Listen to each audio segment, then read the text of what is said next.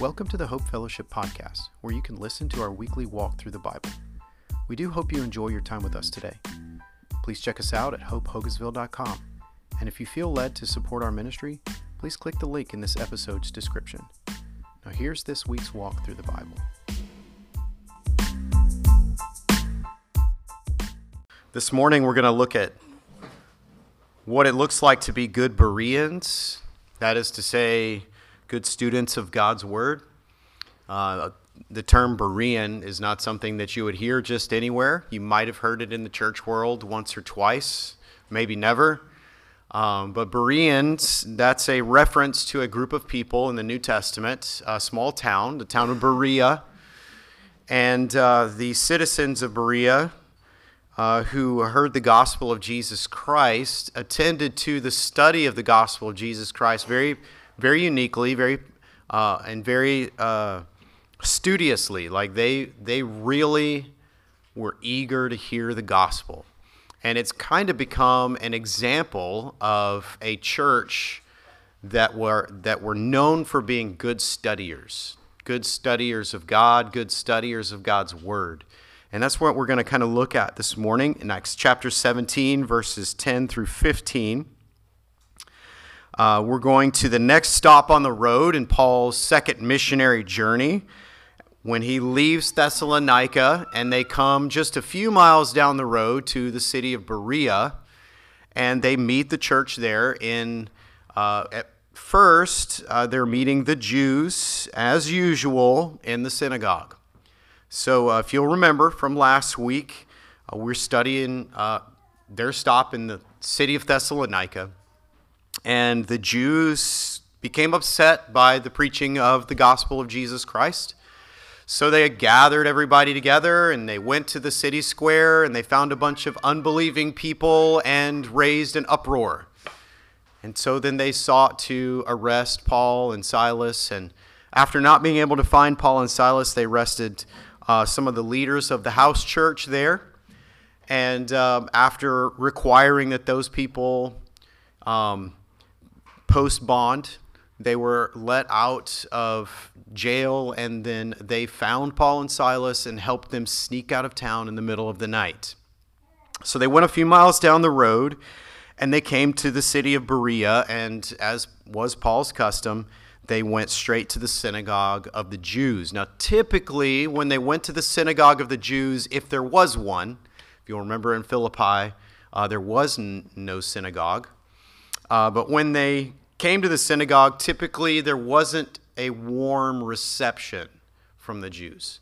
Most of the time it was a lot of skepticism, and a lot of times the Jews were pretty upset or hostile about the fact that they were preaching that Jesus the Nazarene, Jesus from Nazareth, the one who's crucified, whom was rumored to have risen from the dead, they were preaching that Jesus was the Messiah.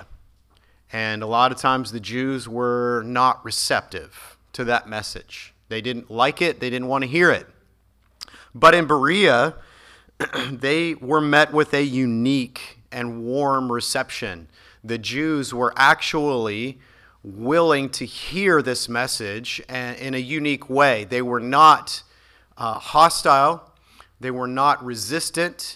In fact, it seemed like they were eager to hear more of what these guys had to say. So Paul and Silas were surprised by the warm reception that they got from the Jews in the synagogue of Berea. So we're going to take a look at that. Let's go ahead and read Acts chapter 17, verse 10 through 15, and walk through those verses together. Verse 10 says this: The brethren immediately sent Paul and Silas away by night to Berea. And when they had arrived, they went into the synagogue of the Jews.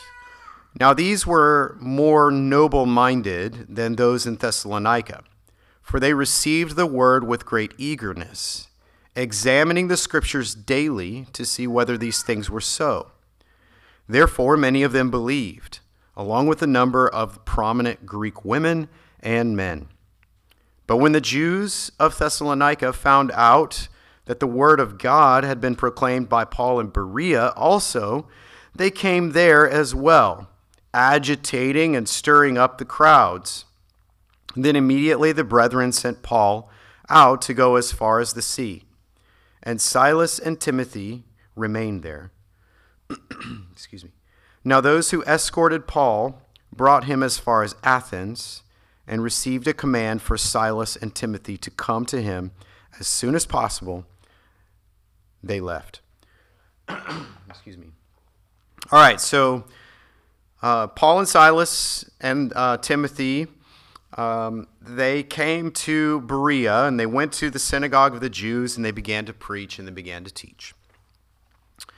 And they were met with this warm reception to begin with. The first thing that it says that I think is notable is that they were of, it says in verse 11, now these were more noble-minded than those in Thessalonica. So by comparison, that was, I believe, a reference to the reception of the Jews specifically. Now, there's not a lot of cases in Scripture where we see that phrase noble-minded. And so it's a little mysterious as to what it actually means. Noble obviously means to be well-born or to have good eugenics, so to speak. It's the Greek word eugenics. That's where that comes from. But this doesn't really speak so much to the kind of people that were there as much as the heart and the mindset of those people that were there. They had a mindset that was different than the mindset of those that were in Thessalonica. Obviously, since we've studied the trip to Thessalonica, we know that they did come to believe.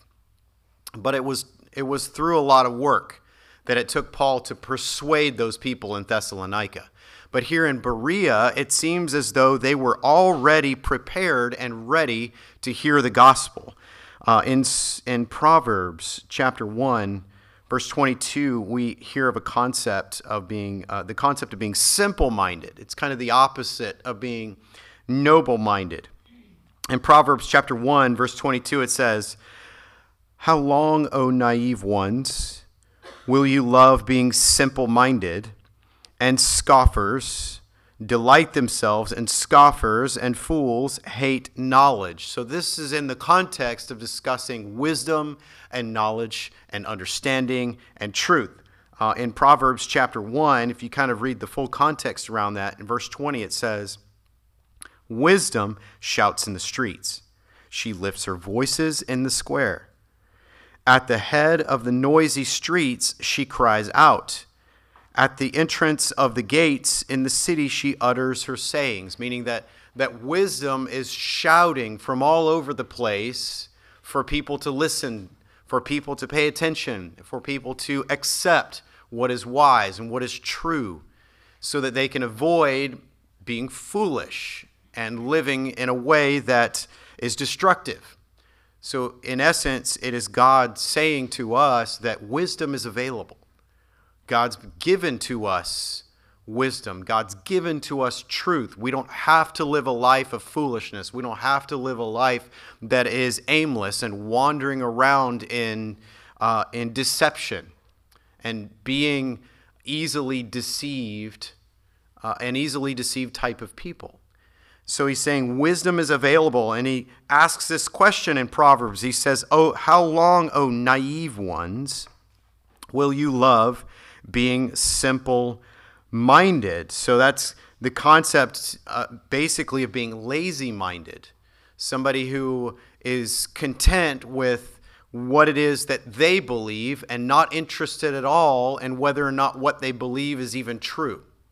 It's a willingness to just simply say, I believe what I believe and don't bother me with your beliefs. And it's a lazy form of naivety and an approach at what is true and what is wise and what is false. It is to simply say, I'm content with the way that I live and I don't really care about whether or not it's wise or whether or not it's foolish. It's working for me. And God is saying that's a simple-minded way of life. There is wisdom that's available, and you need wisdom. And he continues to say that scoffers delight themselves in scoffing, and fools hate knowledge. It's the idea of saying that knowledge is unnecessary, that it's frivolous and not actually helpful. It's not really practical. It's the foolish idea that knowledge is not needed. And so then he tells them, he says, fools hate knowledge. Turn to my reproof. Behold, I will pour out my spirit on you and make my words known to you. So this is God speaking to the foolish person. I'm giving you knowledge. I'm giving you wisdom. Don't be simple-minded. Don't be naive and believe that the foolishness that you're living in is not going to lead to your destruction. So he's giving his word. He's giving revelation of what is true and what is good and what is right. And if you go back to Acts chapter 17 and you read about the Bereans, he starts by saying that these people were noble-minded, it's seeming to indicate that they were not a simple-minded kind of people. That in their hearts and in their minds, they were ready to listen to the truth, ready to examine what they believed and test it, ready to investigate these claims that were being brought to them to see if they might be true. They were not content to just live in what might be their own foolishness. They wanted to make sure they understood what actually was true, and they were willing to go through the work that was necessary to determine if what they believed was true or not true. So when these men came to Berea, claiming to bring the good news of God, they wanted to hear it, and then they wanted to test it. Right? And I think that is a really good example of how we should all come to God's word. We should all approach God and approach his word with this kind of mind and with this kind of heart. Not a lazy, naive contentment with foolishness. It's a willingness to examine and to recognize that there is knowledge to be had that I do not yet have. And we, even as believers who've received the gospel of Jesus Christ, need to continue maintaining this same kind of mind and heart toward God and toward his word. It's a willingness to recognize that we don't know all that we could know about God. We don't yet know all that we need to know. It's a willingness to recognize that if I think I know everything, I'm probably foolish in my pride. And so we see this initial note that they were more noble-minded than those in Thessalonica.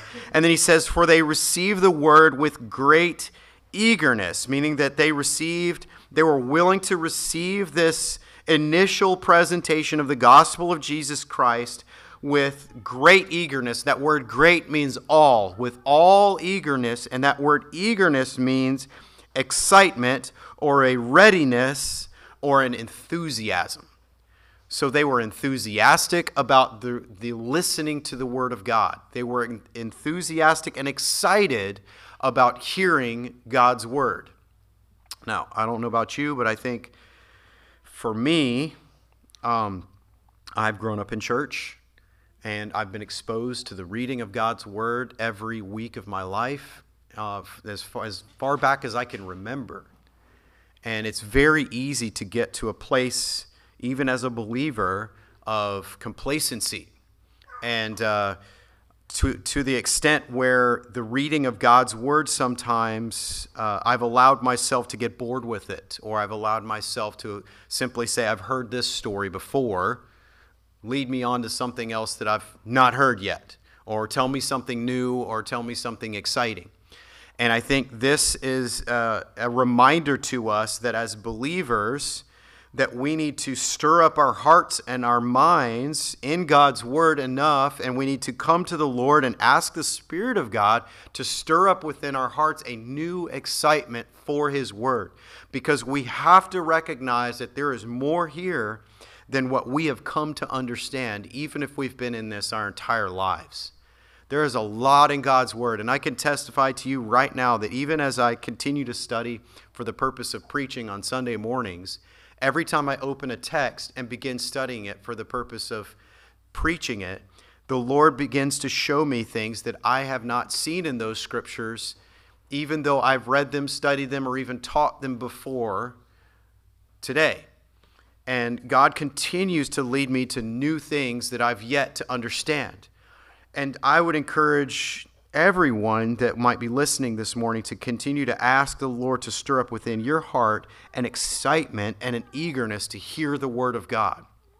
And not just hear the Word of God, but to receive the Word of God. And that's a willingness to let the Holy Spirit convict our hearts. And I think that's what they were ready and willing to do, was to let the Holy Spirit convict them of what was true, to the extent that they were willing to change their behavior and change their entire lives according to what they were hearing from God in that moment. That is a willingness to submit to the leadership of the Holy Spirit. And I think that is one thing that we need to recognize that's true about God's Word, is that this is revelation of God. It is words from God. It is words that are given to us by God, but the Holy Spirit uses His Word to change us. He uses His Word to transform us by the renewing of our minds. He uses His words to convict us of where we are living in unholiness and to lead us to change our behaviors. He leads us to believe things that are true that we've yet to accept or yet to see. He leads us to see things that we believe that are actually false. And He shows us where we are believing things that are false.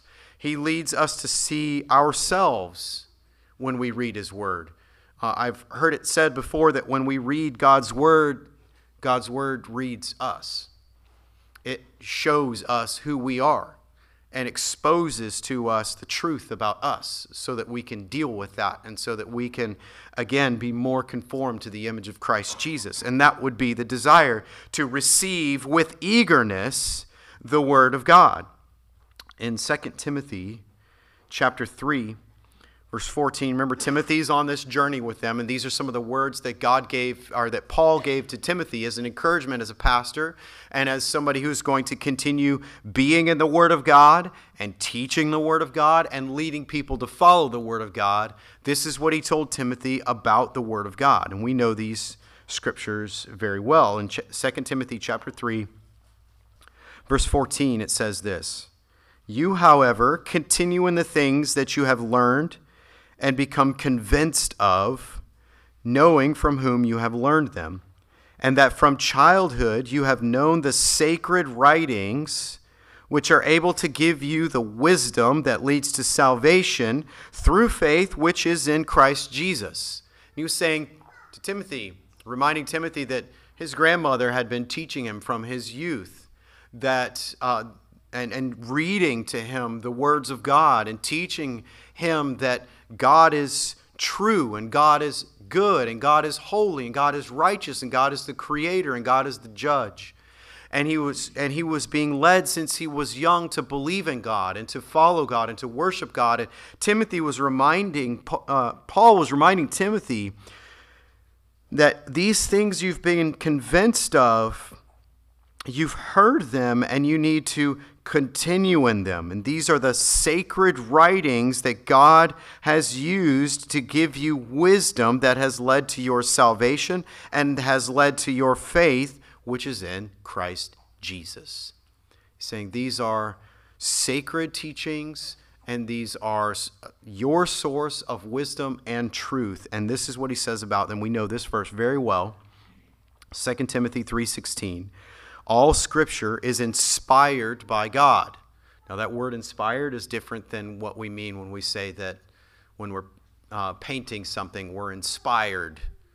You know, I was inspired to paint this image because I felt a certain way by something. Scripture being inspired, that Greek word means God breathed. It's not just something that Paul felt. It's not just something that the writers of the Bible felt. It's something that God spoke through them.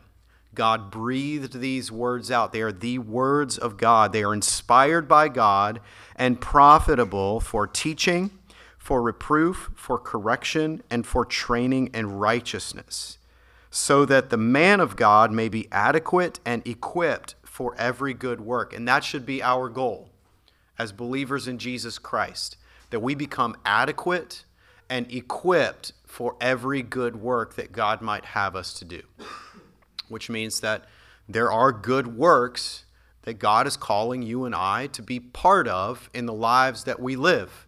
And there are things that God wants us to do for his glory and his honor, but we need to be equipped to do those things well. We need to be equipped with faith. We need to be equipped with righteousness and with strength and with understanding and with knowledge and with truth. And he's telling Timothy to continue coming to the Word of God that you know so well. Continue being in the Word of God, because the Word of God is profitable to teach you. It will reprove you, it will correct you, and it will train you in righteousness. And we need that continual work of God in our heart and in our lives. So it is that concept that I believe Paul is refreshed by when he says that he comes to Berea, and as he began teaching in the synagogue, he found all these Jewish people that believed in the God of Abraham, Isaac, and Jacob. But as he was preaching, he found them to be so receptive. They were eager and they were excited to receive what he was preaching because they valued what he was saying as the Word of God. Notice what it says next. Acts chapter 17, verse 11. Now these were more noble-minded than those in Thessalonica, for they received the word with great eagerness, examining the scriptures daily to see whether these things were so. So they were ready, they were eager, they were excited, they received the word of God, but they didn't just blindly receive these things. They tested those claims to see if they were true. Which is a sign of a good student of God's word. It's a sign of somebody who's not going to be easily deceived in this world. I think it's very wise for us to test all claims of truth, even if they're coming from people that you've come to trust. Don't get lazy about testing claims of truth. There are people that I enjoy listening to preach. There are some men that, some preachers and teachers that have been around for a really long time, and these are not pastors that I've had the privilege of going to their churches, but I listen to their podcasts or I listen to their sermons that have been recorded. I enjoy hearing them teach, and I've come to kind of trust what they say.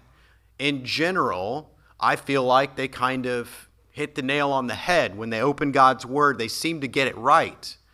And they seem to be able to unpack it for me in a way that I can understand. And they seem to be able to explain it in a way that strengthens and encourages me. And God uses their explanation of it to help me find good application. But on occasion, I find them making mistakes, which is understandable because they're humans. They're mortal people. And they are not inspired by God, and they are not an apostle of Jesus Christ. These people make mistakes. But it's easy sometimes, I think, in the church world for us to find people that we find to be very inspiring and they teach really well, and they seem to unpack God's word well for us, and we tend to put them on a pedestal and idolize them to some extent, and then we tend to drop our guard and accept everything that they might have to say.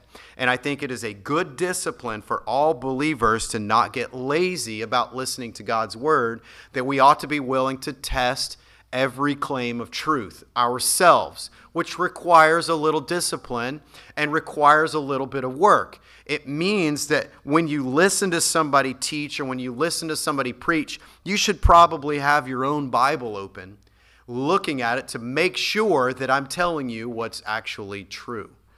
You need to be able to look at it and see for yourself that that's what it actually says. Or if I say something to you that's new that maybe you've never heard before, go back to God's word and make sure that's what God's word actually says. Cross-reference, look at other scriptures, make sure that the way this one's being interpreted is supported with what everything else in Scripture says. That does take a little bit of work. That takes a little bit of study. It takes a little bit of time. You might need to take your devotional that you read. And, those devotionals are designed to be really easy, right? You got a little scripture and then a lot of things that somebody has to say about it and then something to pray about. Well, you might need to open your Bible and look at that scripture for yourself and maybe study it, get into it, read the context, see if that's what it actually says and actually means. Dive into God's word yourself. And I think what we see as an example from the people in Berea is a picture of people who were eager and ready, and they wanted to make sure that they didn't just trust anybody. They wanted to make sure that the claims of truth that they were listening to were actually the truth. And Paul was very impressed by this. Paul was very excited to see their discernment, their willingness to test those spirits, those claims of truth. And so he was recognizing that in them. So he says this, now these were more noble-minded than those in Thessalonica, for they received the word with great eagerness, examining the scriptures daily to see whether these things were so. That word examine means to investigate. Investigate. An investigator is somebody who maybe they see a piece of what might be evidence, but they want to investigate to make sure that that actually connects with all the other things that they're looking at. They're going to ask questions and they're going to make sure that it's true. But as a result of this, after hearing the gospel of Jesus Christ, it says, then in verse 12, therefore many of them believed, along with a number of prominent Greek men and women. Now, that phrase there, along with a number, means not a few. That's the Greek translation of that, not a few. We don't usually say it like that, but it basically means a lot. So it's a kind of the backwards way of saying a lot. There were a lot of people that came to trust in Jesus Christ because of hearing the gospel of Jesus Christ. Even after examining those claims to see if they were true, they found them to be true. And these were scholars. These were studiers of God's word. These were Jews who knew the Old Testament really well. They knew the law and they knew the prophets. And when they heard the claims from the apostles about Jesus the Nazarene being the Messiah and that him rising from the dead is the salvation and the good news of God, they tested those theories to see if they were true, and they went back to God's word and they compared the notes and they looked at all the prophecies about the coming of the Messiah, and they looked at all the indicators of Jesus being born and raised and dying on the cross and rising from the dead. They looked at all those and connected the dots, and they said, yeah, this is the guy. This is true. And they came to believe in Jesus Christ and they accepted him as their Savior. Many people were saved. Now, the same thing happened in Berea as did in Thessalonica for Paul and Silas and Timothy. Only it's interesting this time, the people in Berea didn't get upset with Paul. They were excited about what Paul was preaching and teaching. They wanted him to stay and they wanted him to keep teaching. But unfortunately, their little town was too close to Thessalonica. So word got out in Thessalonica, and all the Jews that were still really upset because people had gotten saved and were believing in Jesus Christ, and now the church was growing in Thessalonica, and people were, the gospel was continuing to spread there, and more people were getting saved. Those Jews got upset, and they heard the rumor that Paul was leading more people down the road to be saved, so they got a little mob together, and they hit the road down to Berea to stir up the crowds in Berea, and they followed him there, created an uproar there in Berea to the extent that Paul had to leave town. So they went to the coast, and he got on a ship, and he sailed to Athens. And if you look at it geographically, this is just a side note, probably not a lot of application here, but it's interesting. It's not easy to walk from Berea to Athens in Greece, because Mount Olympus is in the way. He would have had to go over the mountain, and that would have been too hard. So they go to the coast and get on a ship and sail around. So that's what they did. And it takes a long time. And Silas and Timothy stayed in Berea to continue teaching for a while. But when Paul got to Athens, he sent word to have Silas and Timothy join him in Athens. And then we're going to pick that up next week, the study of the church of Corinth, after he travels in that direction. But today, here's what I'd like us to consider and to kind of pray through as we walk through this, as we kind of look at this example. Just pray that God would lead us to be as eager for his word as the Bereans were when Paul showed up. One thing I'd like to note as we pray through this is that as we share the gospel, it would be exciting for us to find people who are excited to hear what we have to say, right? That'd make all of our jobs a lot easier, don't you think? If people were just like, yeah, will you tell me about Jesus? I really want to know about Jesus. Can you tell me about the Bible? I don't know anything about the Bible. Can you help me understand what the Bible says? We'd all be like, yeah, come over to my house right now. Let's get the Bible out, and we'll have a little Bible study, or let's go get coffee. I think most of us would be pretty pumped up and excited about that opportunity. And on occasion, I've heard some of you guys share stories where you found people that are that excited. And I just would like to say that I think that that's due to the work of the Holy Spirit preparing people's hearts. I think when Paul got to Berea, God was already working before Paul got there. God was preparing the hearts of those people to be ready to hear that word, so that when he got there, they were with wide open arms ready to receive that word. So when I say let's pray for this, what we're praying for is that the Holy Spirit of God would do that work in people around us, but also continue stirring our hearts with that same kind of excitement. If we've gotten to a place where we feel a little numb towards God's word, or where Scripture seems a little boring to us, or when we read it, it seems as though we just don't get much out of it, I think what we need to do is draw near to God and pray that God would help us to be excited about this again. God, will you please help me understand what you have to say? Help me read it. Help me want to read it. Help me understand it. Help me like it. Help me be excited about it. Show me the goodness. Show me the riches. Show me your glory in your word. And I believe that if we're believers, the same Spirit of God that dwells in me dwells in you. The same Spirit of God that dwelled in Paul dwells in you. And I believe that Spirit will help you to be excited about his word again. And so that'd be something that I would encourage us all to do as believers. Pray that God would stir up our hearts to be excited about his word again, and that he would help us to examine what we believe. Take all the things we believe, all the theories, all the philosophies, all the doctrines and truths we think we know are true. Take them all back to God's word and test them. Make sure that we believe what is true. Just because mama said it doesn't mean it's always all true. Now, mamas have a lot of good things to say, but they're not necessarily all true. All right? Test those theories. And I'd like to just encourage you, if you're at all wrestling with God, if you're wondering if you're in right relationship with God, if you're not sure about the teachings of God's word, if you're not sure if they are true, just pray a simple prayer to God. That's just cry out to God and say, God, please help me see if you're true. All right? And be willing to look in God's word and search it out and see if God might show himself to you. It might be that the Lord's pulling on your heart. It might be that the Lord is changing your heart and leading you to believe in him. But maybe you're struggling right now. Maybe you're not sure. Maybe you're a little skeptical.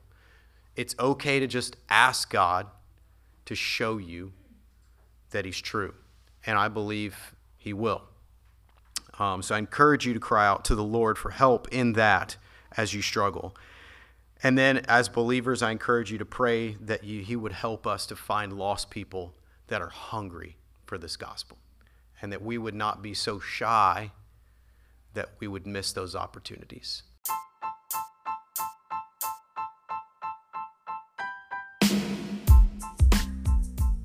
Thank you for listening to this week's Walk Through the Bible with Hope Fellowship. I leave you with these words from Numbers 6:24 through 26. The Lord bless you and keep you. The Lord make his face to shine on you and be gracious to you. The Lord lift up his countenance on you and give you peace.